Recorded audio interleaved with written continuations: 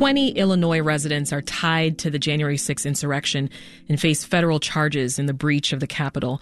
Here to tell us more about the charges and how the accused participated in the riot is John Seidel, federal courts reporter for the Chicago Sun-Times. Hi, John. Thanks for joining us. Happy to be here. Thanks so much for having me. Prosecutors have said that it's likely that this is the largest criminal investigation in history. What does that mean? I think it's all borne out in the numbers. Obviously, the FBI and federal government, there have been several massive, complex investigations in its history. But you mentioned one of the stats. I think early on, more than 700 people arrested so far. But beyond that, there are 140 prosecutors involved, more than 5,000 subpoenas and search warrants that have gone out. 2,000 devices seized, 20,000 hours of footage gone through. The Attorney General mentioned some of those numbers yesterday. And when you just really think about the massive size, the number of people who were outside and inside that building, all of the devices gathering data, and all of the camera lenses that were, the cameras that were running, that investigators have to go through. There's just so much to sift through, to catalog. All of those videos and images that have multiple defendants or potential defendants in those images, they need to be shared as prosecutions move forward with defense attorneys. There's just a massive amount of work to dig through just really the surface of what happened that day, let alone what was behind it. I see. Well, what kinds of charges are we talking about here? What are people facing? Sure. So among the 20 that we've seen charged so far in Illinois, it has to be said that the most of them are people facing misdemeanor charges for having wrongly entered the Capitol that day. One case comes to mind of two downstate men who walked through the doors about an hour after they had been breached, walked around for, I think it was about 20 minutes, and left. They pleaded guilty. They were sentenced to 2 years probation. They're all done.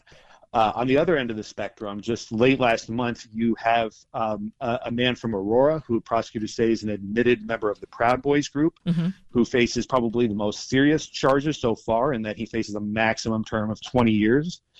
They say he was outside the Capitol wearing riot gear and was hitting officers with a flagpole. I think there were like one or two hits to the head of officers, or attempted hits to the officers of the flagpole. You're referring to James Robert Elliott of Aurora, correct? Correct. Yeah. So we really have a range, but the majority of them are misdemeanor cases where they went into the building and they weren't supposed to be there. But as prosecutors point out, that was crucial to what happened to the overwhelming of law enforcement that day. Every person who made the decision to go into that building helped overwhelm law enforcement. Tell us about Bradley Rixtalis, a Schaumburg CEO. He was the first one in Illinois to be charged for his role in the insurrection and the first to plead guilty. Give us the details on his case. Yeah, Mr. Rixtalis was really the first in every checkpoint in his case. So he was actually, I think, one of the relatively few arrested that day at the Capitol by Capitol Police. Federal charges quickly followed, and all we initially knew was that he was in a crowd that refused to leave. Later, when he pleaded guilty, it came out that he actually followed officers who had retreated and threw a chair in their general direction, although I think it's pretty much agreed that no officer was in danger of being hit by the chair. He also, I think, needed to be restrained and arrested by 2 or 3 officers, despite being asked to leave the building. So again, charges against Mr. Rixtalis came down, he was charged federally the day after the riot. Yeah. And as he was a CEO of, I believe it was a firm in Schaumburg named Congencia.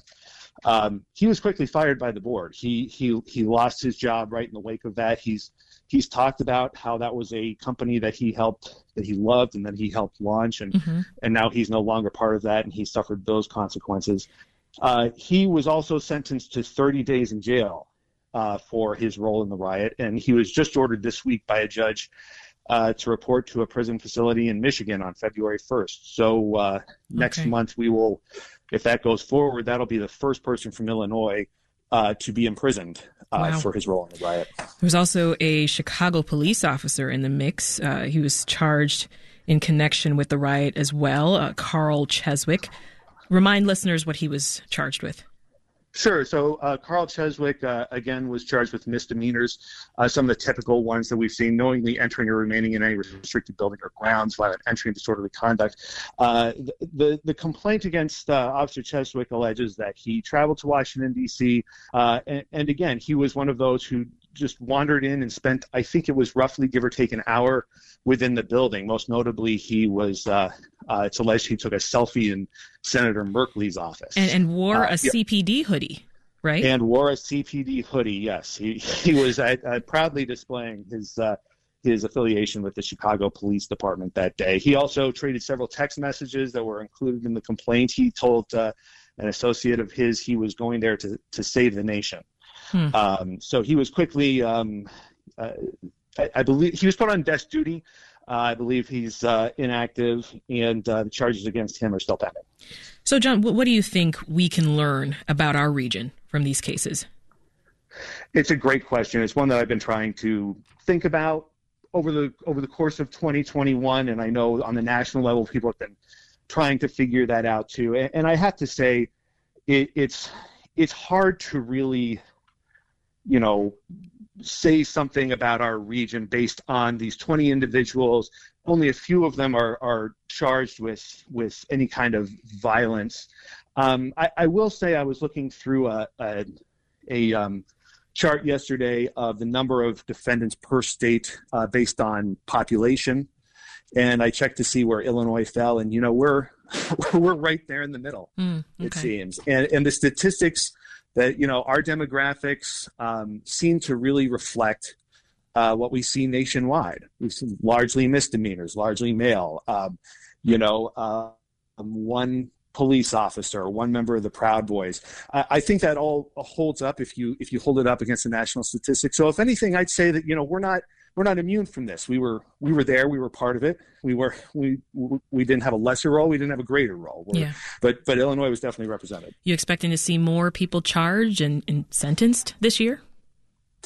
Certainly, yeah. I mean, we have multiple sentencings pending. I think that we have 4 more who have pleaded guilty who have yet to be sentenced. And the Attorney General's comments yesterday, I think, really made clear this seems to be more the beginning. I think these 700 arrests so far, more than anything, just appear to be laying the groundwork for whatever's coming next. That's John Seidel, federal courts reporter for the Chicago Sun-Times. Thanks for making the time to talk with us, John. Thanks so much. Take care. Thanks for listening. I'm Sasha Ann Simons. We've got more for you on the podcast, WBEZ's Reset, wherever you listen.